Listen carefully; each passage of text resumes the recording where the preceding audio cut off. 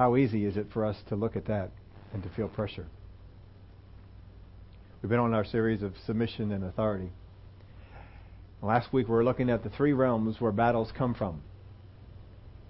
The three realms were Satan's kingdom, the world system, and our flesh. Whatever battle you face will come from one of those three places. Maybe disguised. It may be hard to determine. But each one has a different way to fight. And we have to fight the way the Word of God told us to fight against each one of these. Because if we don't, we won't be successful. We saw in Satan's kingdom that the substance of these attacks are deception and wrong thinking. In the world system, the substance of these attacks is conformity and pressure.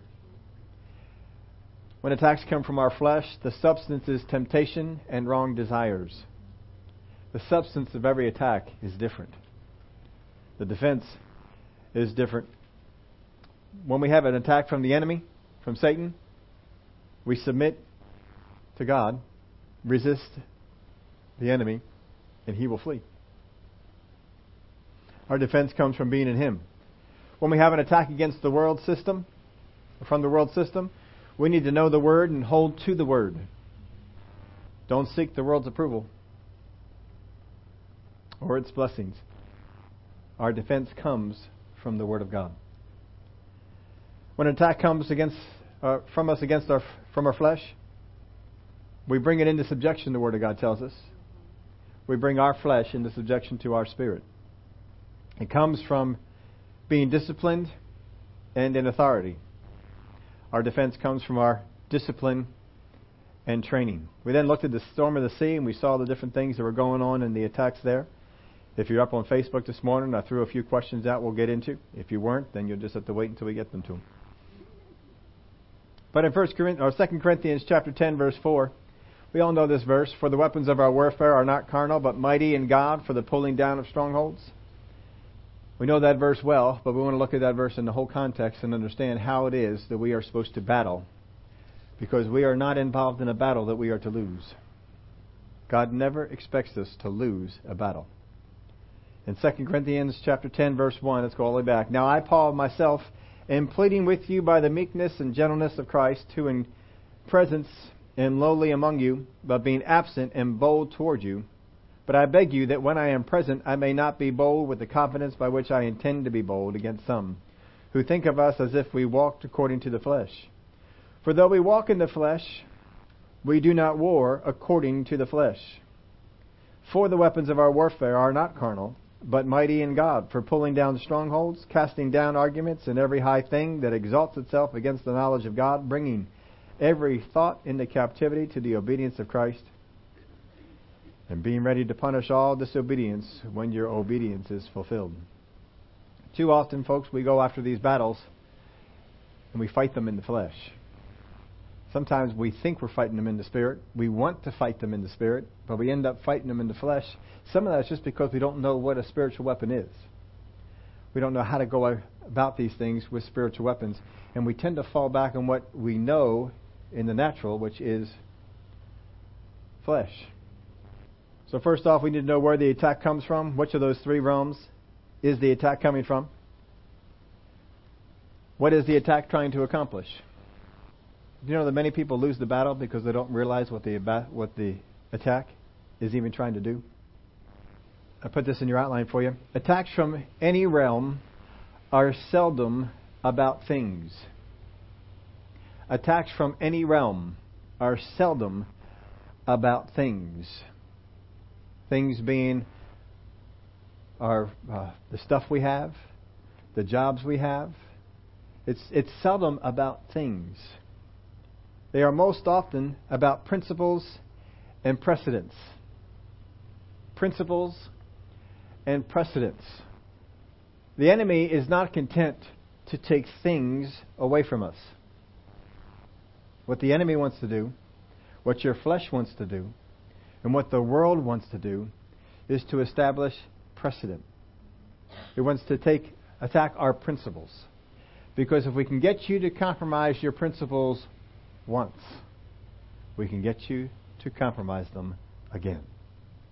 If we can get you to do something once, then we can get you to do it again. How many times has your job asked you, can you do this for us? I know when we hired you, you said you wouldn't work on Sundays. Now, some of you have jobs and you weren't able to make that. I understand it. But how many of you have ever had a job and you said, they are open on Sunday, and you said, I'm not going to work on Sunday? How many of you have ever done that? I think we all do that. And it works for maybe a week or two, and then what do? Look, we have a shortage. Can you come in? And then what happens if you try and help them out and, all right, tell you what, you're really stuck. I'll come on in and help you out. Then what happens next time? I mean, you find yourself on the schedule. Well, you were able to be here last time, right? We established a precedent. That's just an example of it, but this is what generally wants to happen. Satan's kingdom, the world system, and your flesh wants to establish precedent. Your flesh is not content that you eat Twinkies once. It's established a precedent. Twinkies are okay. Well, you had them yesterday. You didn't die. Right? How about the Lays? You can't eat just one? All right, we've established a precedent. You've already had one. Now, just have another. And after you have the other one, then what? Another one. See, we're after precedent. We get attacked. We're reading the Word. We're studying on a regular basis. And then all of a sudden things happen and we don't get to it today. And the world didn't end. And what happens tomorrow?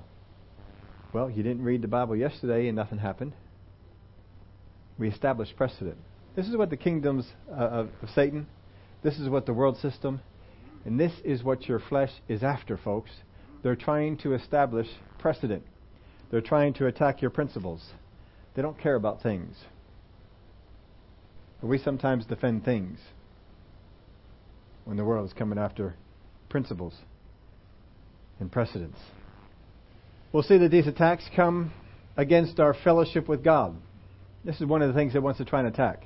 When attacks come, whether it comes from the enemy, whether it comes from the world system, or whether it comes from your flesh, we're going to see that these attacks are to weaken, take away from our fellowship with God. And it does this a number of ways. I'm just listing a couple of them here for you. This is not exhaustive, just a couple of them here. It's trying to build a distrust of, first off, a distrust of His Word. What did happen with Eve? Has God really said? Is that a distrust of His Word? You see, if I can get you to distrust His Word today, it's even easier to get you to distrust His Word tomorrow. And then even easier to distrust Him the day after that. First thing is His Word. Secondly is His love. How often has it been in our past that we have distrusted the love that God has for us? Well, God, if you really loved me, you would. This wouldn't have. We would list things because the attack is to come to get us to distrust the love of our Father. If He can get us to distrust His love, He will affect His fellowship. Affect our fellowship with Him. So, trying to build a distrust of His Word, His love. There's a third one, His plan. How many of you have ever been tempted to think that God does not have a plan for you? God doesn't really care what happens in your life. It's getting you to distrust His plan. Or that He has any plan. He's got plans for other people. I don't know that He has plans for me. And you begin to distrust that God has. And you read that scripture that says about His plans for you. About how He had plans for you before you were formed in the womb. And if you distrust that He actually has a plan for you, pretty soon that will work its way to distrust other areas of the Word of God. The Word of God is true for everyone else, but is not true for me. You see how the attack comes in? It's there to attack a principle. It's there to set a precedent. That's what they want to try and do. Wherever the attack comes from, this is what it wants to do. But you see, you can, by combating the enemy, by combating your flesh, by combating the world, you set a precedent to do something different. when the attack came against Daniel, it was trying to get him to leave a precedent. First off, in the food that he would eat. Secondly, in the times that he would pray and who he would pray to. And what did Daniel do? He's not going to back down. He's not going to give in on the principle. He's not going to set a new precedent. And when he did that, what did God do? God came through. God did some wonderful things. If he hadn't have made that stand, those things wouldn't have happened. That's what the Word of God, when it says what the enemy means to destroy, God can turn around for victory. He'll do that often. If we will stay with His principles and with the precedent and not give in. So we try and defend things. We're not defending principles. We're not defending precedents. I don't go out here thinking, well, if you ever work on Sunday, you've missed God. Not trying to tell you that at all. Sometimes we work in jobs, and that's just the way that it is. You're going to work every other Sunday. You're going to work every third, whatever it might be. And you knew that going in. That's fine. You're not going to hell. You're not weakening your Christian walk, anything like that. Don't be thinking that. But if that job is, I told you my job was, in the pizza industry, selling pizzas. It is, no one was going to die if there were not pizzas made. You wouldn't always know that if you talked to some of the supervisors and things like that. You would think people were going to die and such things. But that was it. I told them from the day I was hired, I'm not going to work on Sunday mornings. I have school on these days, Monday through Friday. I'm not working then. But I can work any evening, and I can work any weekend. I'll work every weekend if you want. I said, every Friday night I will work. Every Saturday I will work. You tell me day, night, whatever it is, I will work. But Sunday, I will not be here. And they were willing to comply with that until they ran into an emergency. And then they asked me. And there was a choice to be made in that. Now, you've got to take each one of your choices different. Don't take it from what I did. Take it from where you're doing. I'm not telling you that if you go into work and make pizzas on a Sunday, you've compromised everything. Not trying to say that. Just trying to say, if you've established a principle and a precedent, don't let the world system, don't let the enemy change it. Don't let your flesh change it. Sometimes you just say, well, I could make more money. Well, I could get more time in on all these different things. Yes. Don't let that compromise you. I worked for Kelchner's Horseradish. There were no Sunday hours. It was almost like working for Chick-fil-A. There were no Sunday hours. I don't even think we had many Saturday hours.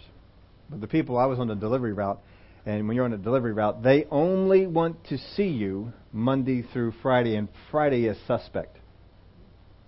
They really only want to see you Monday through Thursday. That's it. So we tried to keep the delivery days Monday to Thursday, Friday for all the paperwork, turn everything in. Saturday, Sunday, there's no work to do. That's just the way that job worked out. It's nice to have that. Isn't it nice to have a job that does not ask you to work on Sunday? But not everybody has that. Some places have the jobs, and certainly if you work in a hospital, nursing home, stuff like that, I don't know that you even have a choice. I think when you take the job, this is how it's going to be. So don't feel that you've compromised anything. If you took that job, you're in that. That's just the way that it goes. So don't lose sight. We're talking about precedent. Talk about principles.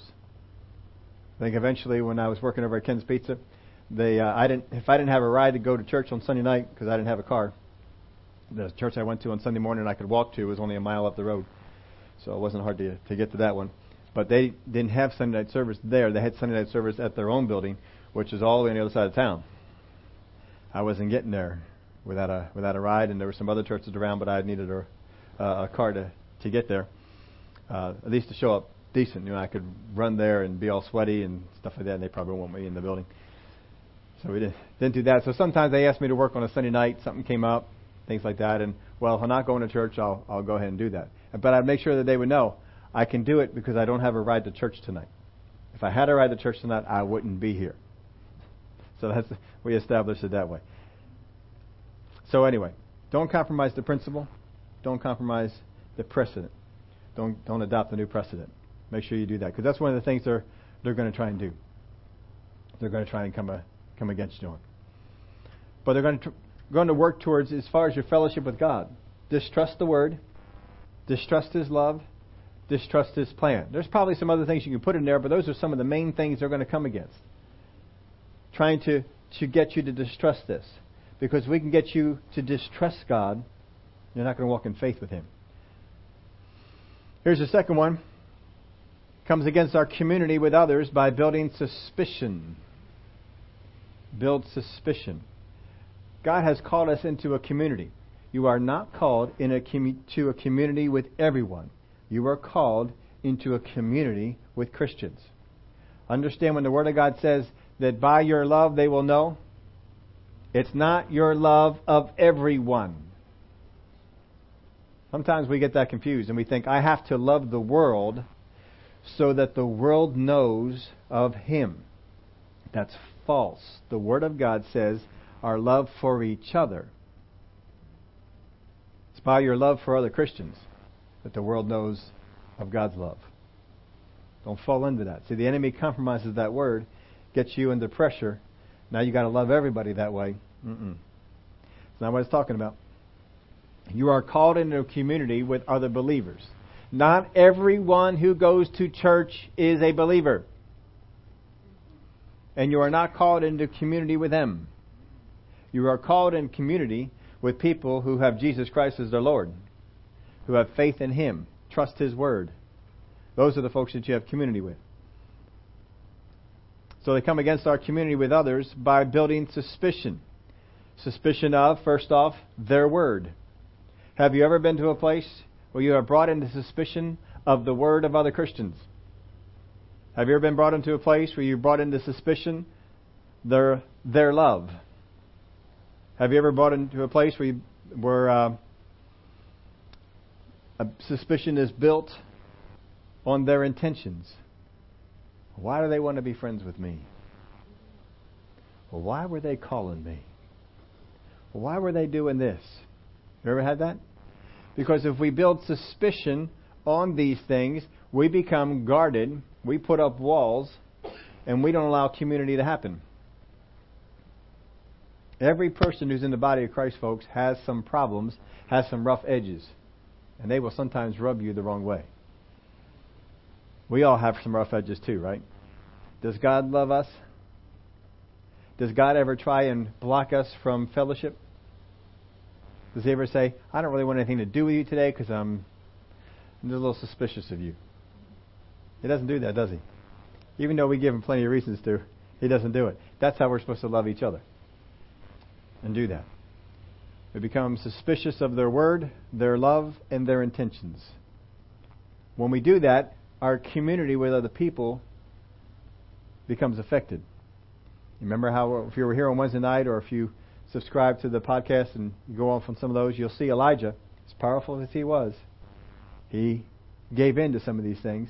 And we see him being isolated. We see him in despair. We see these things going on. And that's what the devil wants to try and do. He wants to get you out of the community and to be isolated and by yourself. You all have seen the National Geographic videos. You know, when the lion comes in to take out the, the deer, the antelope, the wildebeest, whatever the thing is running all the herds. When they go after the herd, what does the lion look for? Looking for one of them to separate. Trying to get separation between one, because all they want is one. They don't want to kill the whole herd. They want one.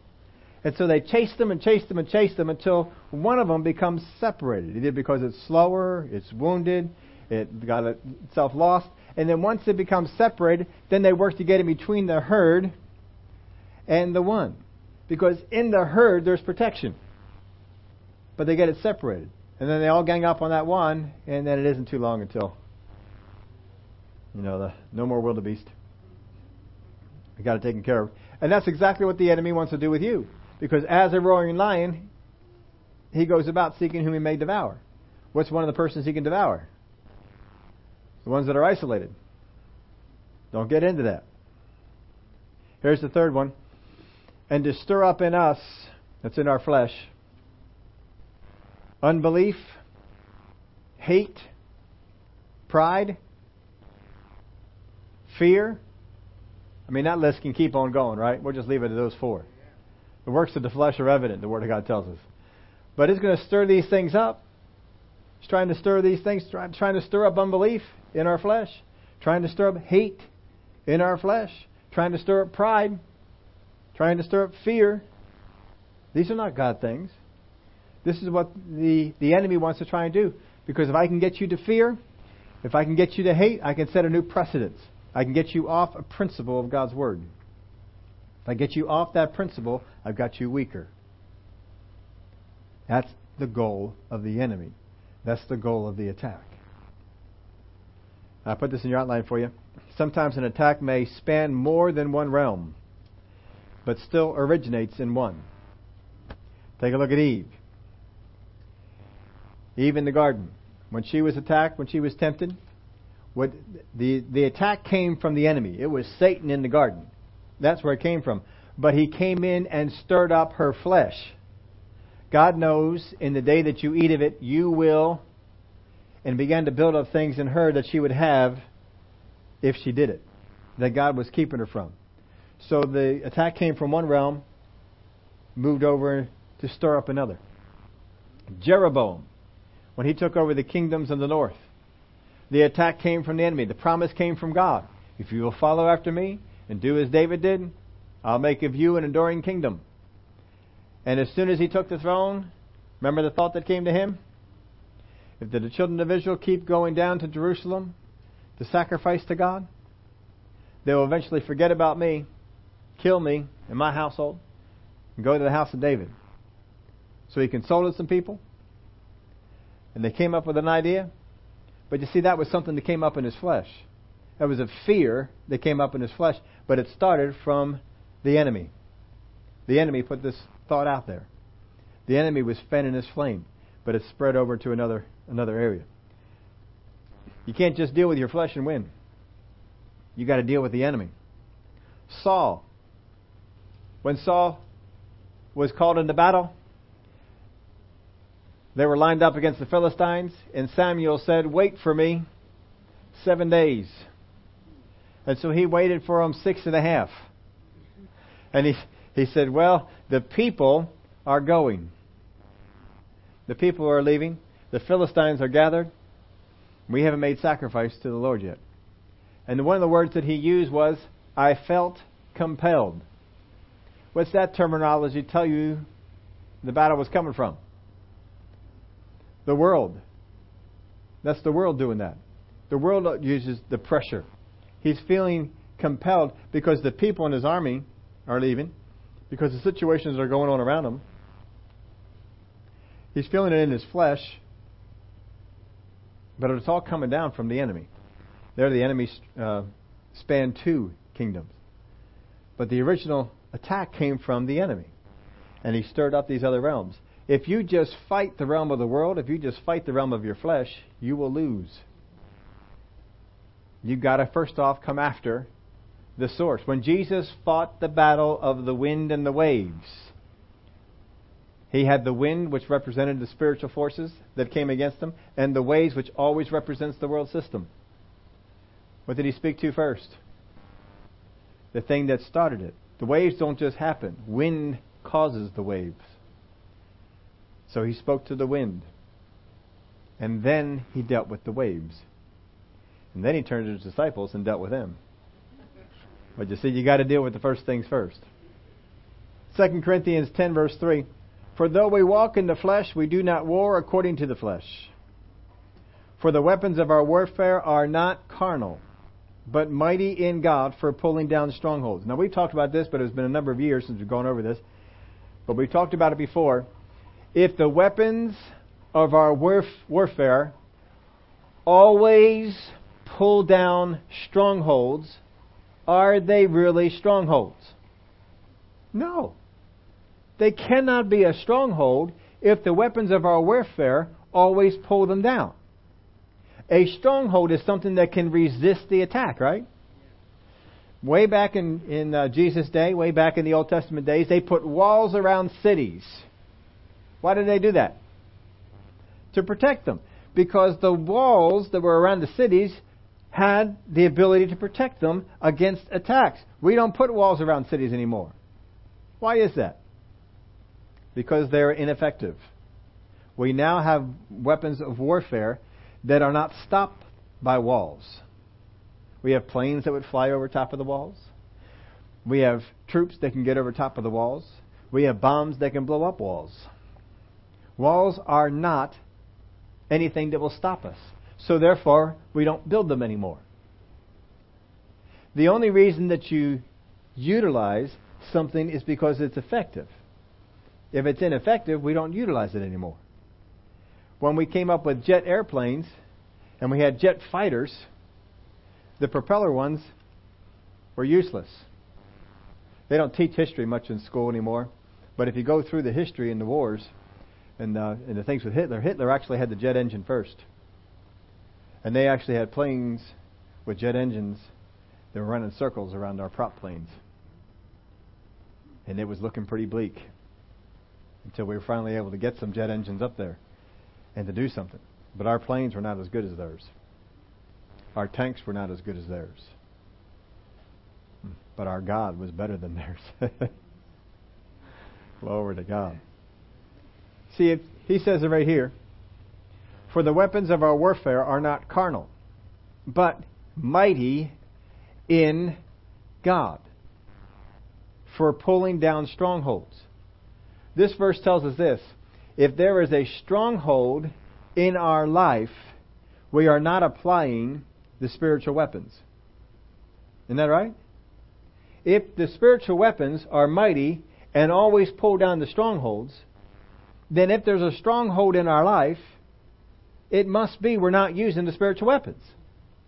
Because the spiritual weapons do what? They pull down strongholds. Does it say anything in there that they sometimes pull down strongholds?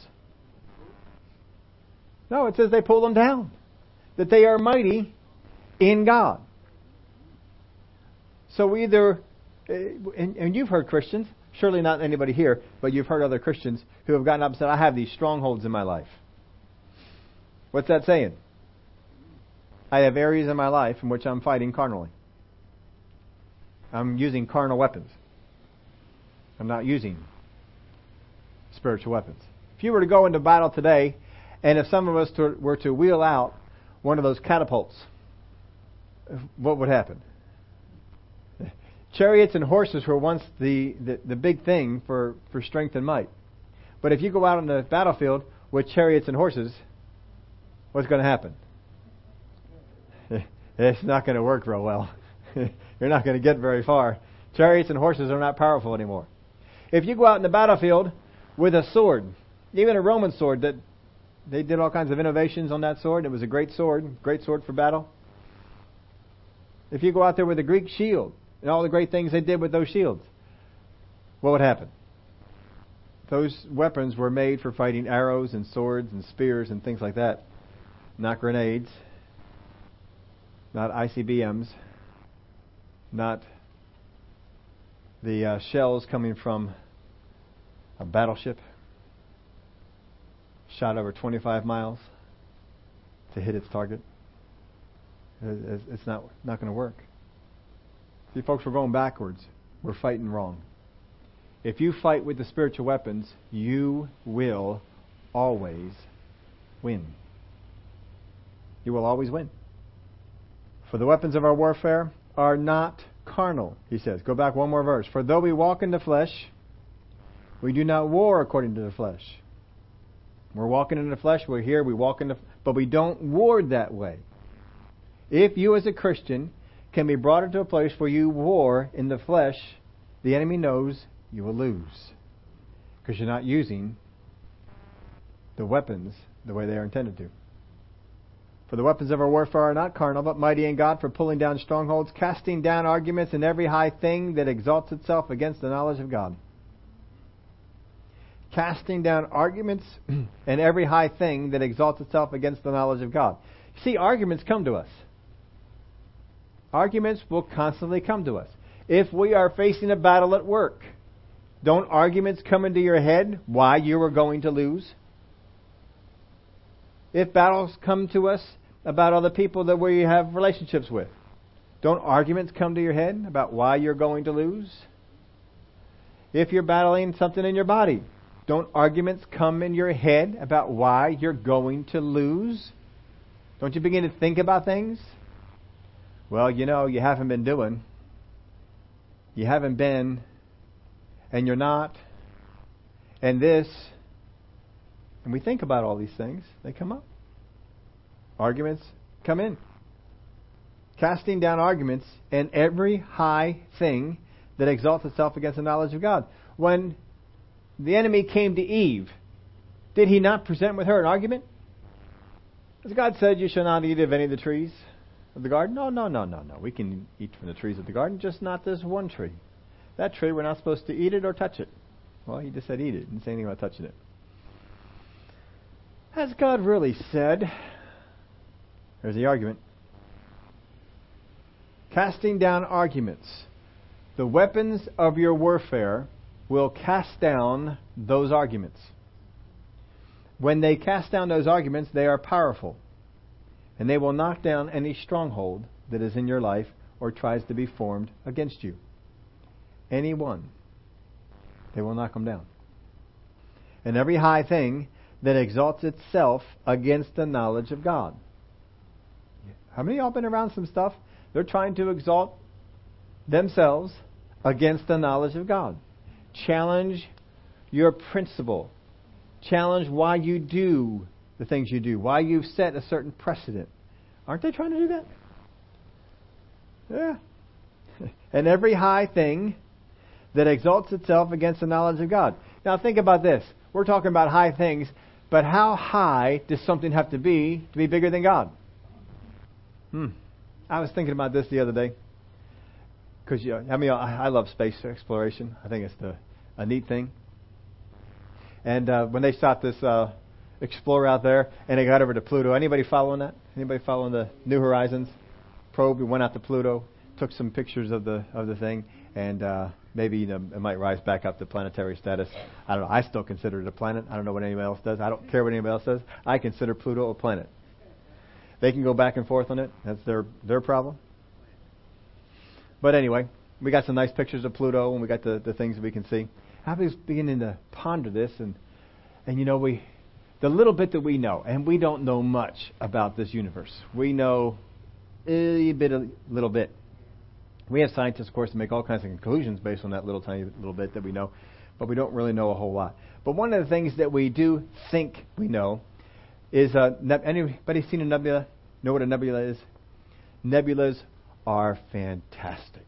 Nebulas are the most colorful things you will find in the solar system, in the galaxy, in the universe. They are astounding, and they have names for them. I think there's one called a cat's eye nebula, and it does look like a cat's eye, and I still like it. They have names on all these nebulas because of the things that they look like. And they're just these collection of all kinds of gases. They call them birthplaces of stars. The stars they think stars are born there and they go out. So I began to think about this, just pondering on all this stuff. And we sometimes get too small of a view of our God. We know that God is holding all things together. All things are held together by Him. So we got our solar system, our sun, and the planets that revolve around it, and we're just one.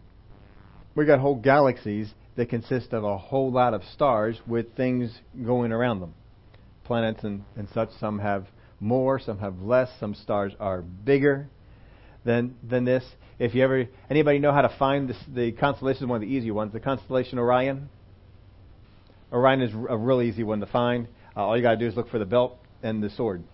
Find the belt and the sword, you got it. Well, in that belt and sword combination, in there is a star called Betelgeuse. And that Betelgeuse is a star that is a red giant. There's different stages of the stars. There's the white dwarfs, there's the red giants, there's the sun like we have. There's the other different stages. We're not going to get into all that. But a red giant, if you took that particular star, Betelgeuse, and you put it where our sun is, the Earth the Earth's rotation, revolving around the sun, would be inside that star. That's how big it is. It is a huge, massive one. And it's not the largest. It just happens to be the one that's in there. It's a red giant. There's different stages. When they go white, they get smaller. When they're yellow, they're a certain size. When they're red, they get to be bigger sizes. But they have all different sizes. You can tell how old a star is by its size and by its color. You'll be able to tell all that, from as long as what little bit we know is actually true. and applies into that. But just think about this. If you have nebulas that are birthing stars, and stars come out, and then somehow those stars get planets that revolve around them, and God's holding them together. God is holding all those solar systems, all those galaxies, all those stars, all those planets together while still managing the people on this earth. And He has so much ability left over, He just keeps making more. Yeah, we're making up more stars and solar systems, and we'll hold them together. He's not even challenged. If this universe does not challenge Him, how can your life challenge Him? He is not challenged at the making of all these. So He just, making some more. He just make up some more. And it's always expanding, they tell us. The universe is getting bigger. So He's got more area to manage. And it's not getting bigger, I'm sure, because you're dealing with the solar system, you're dealing with light years. It's not getting bigger, a mile or two a day. We're talking huge numbers. And it's nothing for Him. Helping out with you with your life is not a big deal. God's ability has not even been taxed yet. And look at some of the things that He's done. Made the universe. Made our earth. Put people on it. Animals on it. Raised His Son to life. And His ability has not even been taxed. Has plans for all the people born here now and who have ever been born and those who still are to come. Has plans for them. Our God is big, folks. And if we use warfare, if we go into warfare and use His weapons, because it says they are mighty where? In God. Don't take them out. Leave them in there. Mighty in God for pulling down the strongholds, casting down arguments and every high thing that exalts itself against the knowledge of God, bringing every thought into captivity to the obedience of Christ. Our spiritual weapons, folks, are not carnal. They are mighty. Now, we're using a little acronym here. Remember, we talked about walls. Walls to the folks in the Old Testament, New Testament, walls were powerful. The bigger of a wall you had, the more massive a wall you had, the more protection that you had. So you can just go in your blanks right there and just write first letter W-A-L-L, wall. Here's the thing. Our spiritual weapons they're not carnal. First off, they're God's Word. God's Word is one of your spiritual weapons. And it's powerful in Him. That means you've got to have the right understanding. That's why we're always pressing in to find out more from God. It means we've got to have faith, not fear. Stay with the Word. God's anticipations. Could have put thought in there, but anticipations work better. But God's anticipations. Worry are bad anticipations, right? We don't want to worry. We want to go after God. Have God's anticipations. Don't have the enemies. Don't have your flesh's anticipations. Don't have the world's anticipations. Because each of them have them. The enemy has some, the world has some, and your flesh has some. Don't hang on to those. Go after what are God's anticipations for your life. God, what are you thinking about when you think about me? What kind of a future are you thinking about? And you think about those. That is a weapon. If you don't think so, why is the enemy so much trying to get you to think about defeated thoughts? Why does he spend so much time thinking that your future is not so bright? Why is he always trying to get you to think thoughts that you're going to die? You're going to lose your job. Why is he always trying to get us to think those kind of thoughts if it's not important? Here's the next one, God's love. God's love is a weapon. The enemy needs to get you over into hate. He needs to for a reason. Or he needs to get you into a fake love. False love. Not God's love. A human type of a love. But God's love is a weapon. He's going to try and fake it. He's going to try and get you to substitute human compassion for the love of God. But human compassion, folks, is not in God. Walk in God's love. God's love is sometimes firm. God's love sometimes will walk away. Look at Jesus. Jesus modeled it for us. We can certainly use that. Here's the fourth one. God's light. God's word is a light unto our path. The enemy tries to come in and cloud things. He tries to come in and make things murky. He tries to come in and make you wonder about there's no light. He tries to come in with deceit, deception. He comes in as an angel of light, but he's not light. If we stay with the weapon of God's light, we can knock out a whole lot of stuff. How many times have you even people made accusations against you? One of the best prayers you can pray is, Father God, I thank you that all things be brought to light. Whatever it is that they've done, that they be brought to light. Just pray for that. Because God's light, folks, is a weapon. It is a weapon. It's a powerful one.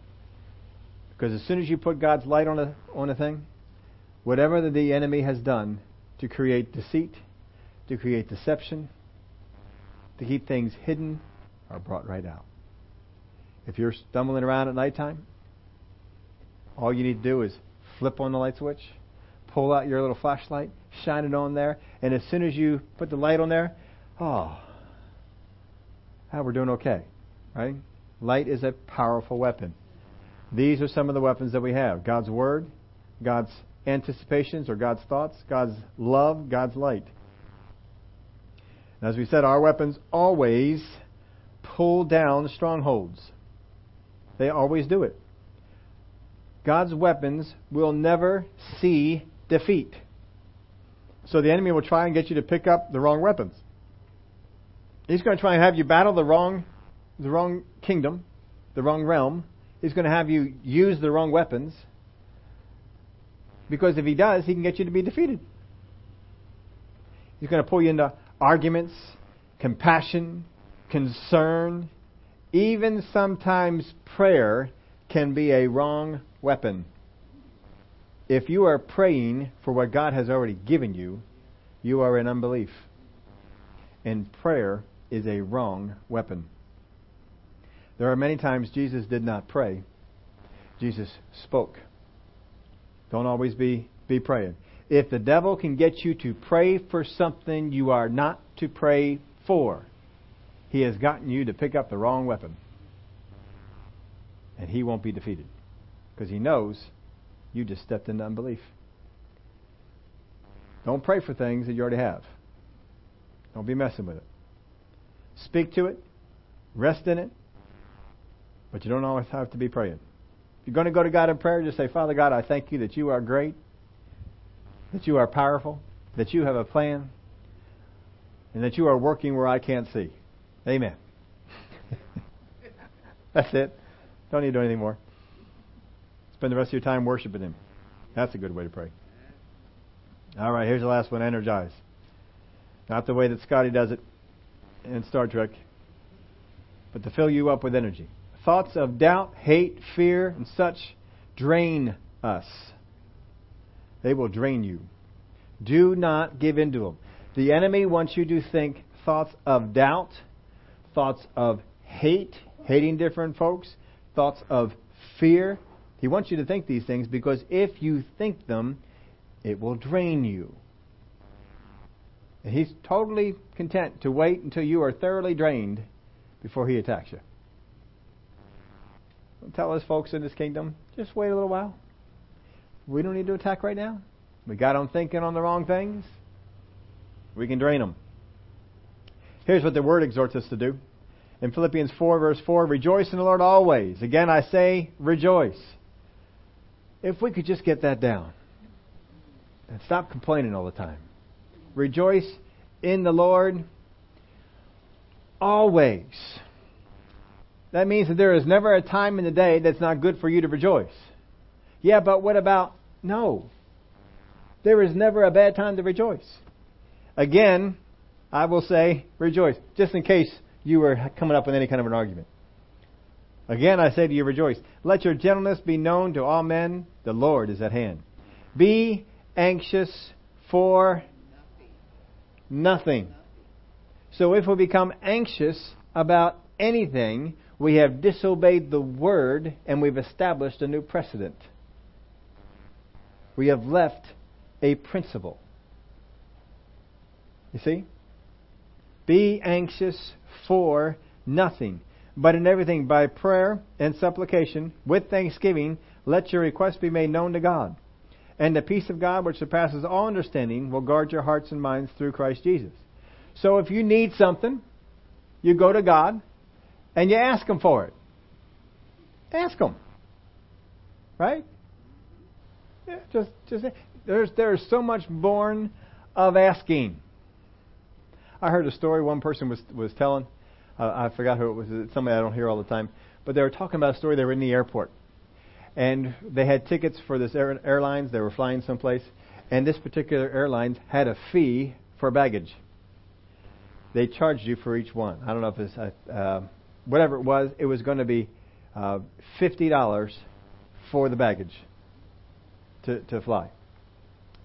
And so he said, well, I guess I have to go. I didn't realize that, but all right, well, we'll just have to do that. And then a thought came to him, and so he asked the person behind the desk this. He says, I don't know if they do this here. He was in another country. I don't know if they do this here, but over in the United States, we have a program that for a fee, like $50, if you have room on the plane, that I can upgrade my coach fare to a first-class fare. Do you have anything like that here? Oh, we certainly do. And we do happen to have room on that flight. For $50, we can upgrade you to a first-class seat. He said, that's great, I'll take it. And so for $50, he upgraded. He says, now, is it still true that first-class bags fly free? Yeah, that is true. So for paying the same $50, because he asked, he got first-class seating. And I guess going from country to country, you're going to be in there for a little while. That's probably a whole lot nicer than being up there for 2 hours. Got it just because they asked. I'll tell you what, folks, we don't do enough asking. How many times has it happened that something in your spirit came up to ask someone something and you didn't do it? You have not because we don't always have to ask God. Sometimes you're going to be dealing with a business deal or airlines or whatever it might be, and you just need to ask. Just ask. All they can say is, no, we don't have that. All right, then you go out with the same thing that you would have had. But ask. Be doing some asking. That's what it's saying here. Let your request be made known to God. If you need something, ask God. And then once you ask God, let it go. Rest in it. The peace of God, which surpasses all understanding, will guard your hearts and minds through Christ Jesus. Finally, brethren, whatever things are true, whatever things are noble, whatever things are just, whatever things are pure, whatever things are lovely, whatever things are of good report, if there is any virtue, and if there is anything praiseworthy, meditate on these things. How many of us have been thinking about things that do not fit this list? Why? Because the enemy wants to drain you. It is a whole lot easier to attack a person if their energy is lower. It's easier to attack a country if their defenses have been drained. The enemy is going to sow some thoughts, some anxious thoughts, some worrisome thoughts, some things that are not just, some things that are not pure, some things that are not lovely, some things that are not of good report, some things in which there are no virtue or anything praiseworthy. He's going to try and get you to meditate on them. He just needs you to meditate on one or two, because if you meditate on one or two, you've established a new precedent and you have left a principle. And that's what the battle is about. It's not about things. It's about principles and it's about precedent. But you have the opportunity to establish a precedent. What are you going to do? When you take on a new diet, is that not a new precedent? And what's your body always trying to get you to do? Leave that precedent. If you start a new exercise program, what's your body trying to get you to do? Leave that. This is a new precedent. We don't like this precedent. It makes us sore. Don't be doing it.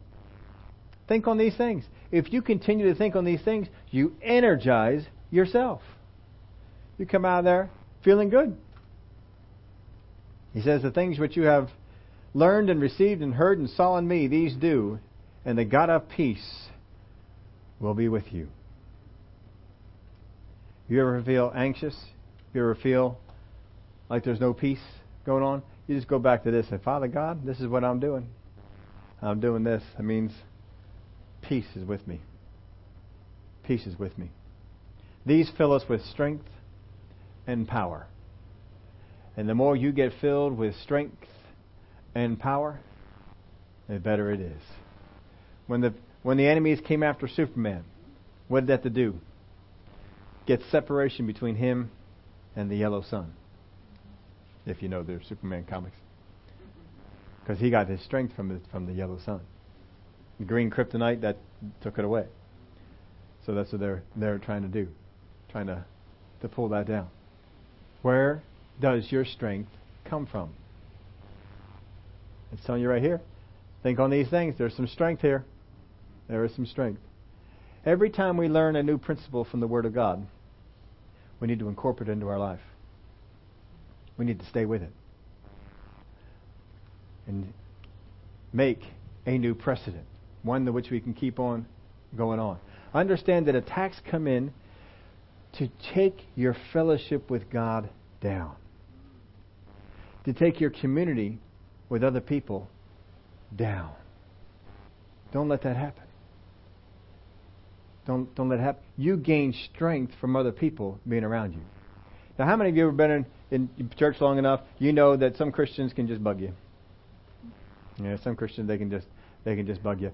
And as long as we think on those things, we're not thinking on the things of this list, are we? Because the Word of God tells us in 1 Corinthians about love. Remember the teaching on love? Think the best, among other things. But think the best of people. And we need to do that. But sometimes we can get hung up on something.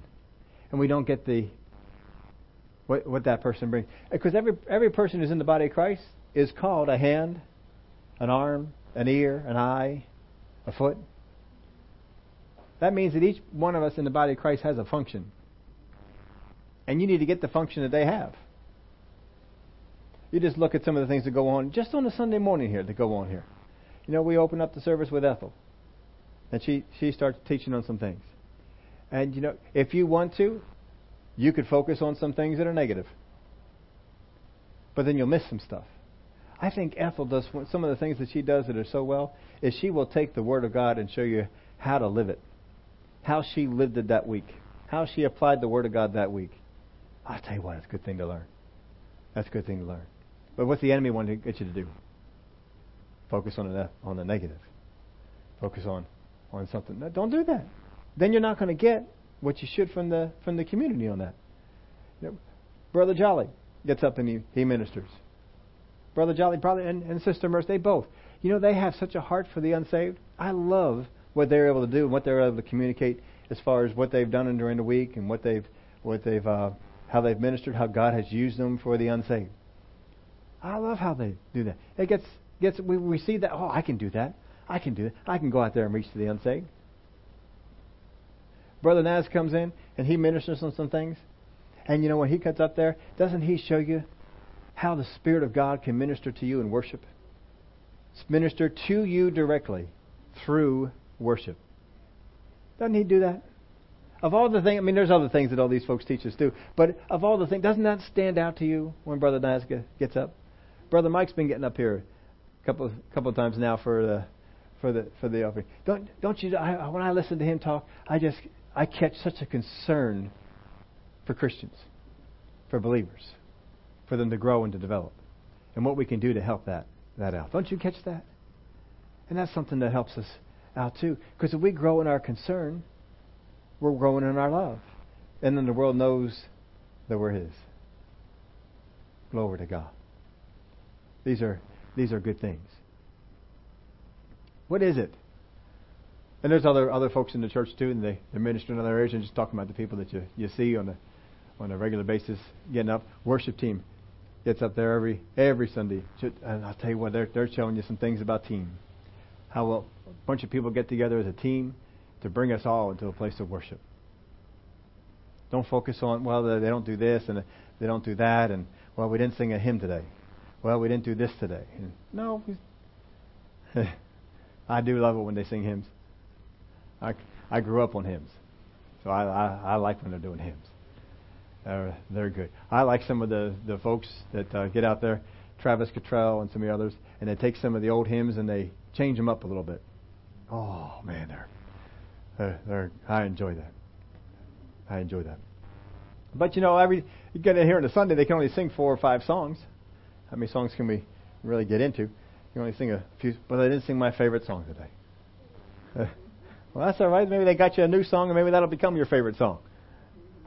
Glory to God. But enjoy that. Don't be looking at the negative of what the believers do that are around you. Look at the positive, because from community, God is going to make you stronger. He's going to make you stronger if you focus on the right kind of thoughts. If you use your weapons in God the way they're designed to be used, they are mighty, and they always pull down the stronghold when used properly. Always.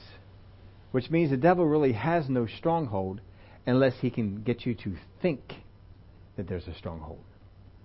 Isn't that right? Would y'all stand up with me? What stronghold have you been told is in your life and is just going to be a very long battle to get out of? Use the weapons that God has given us.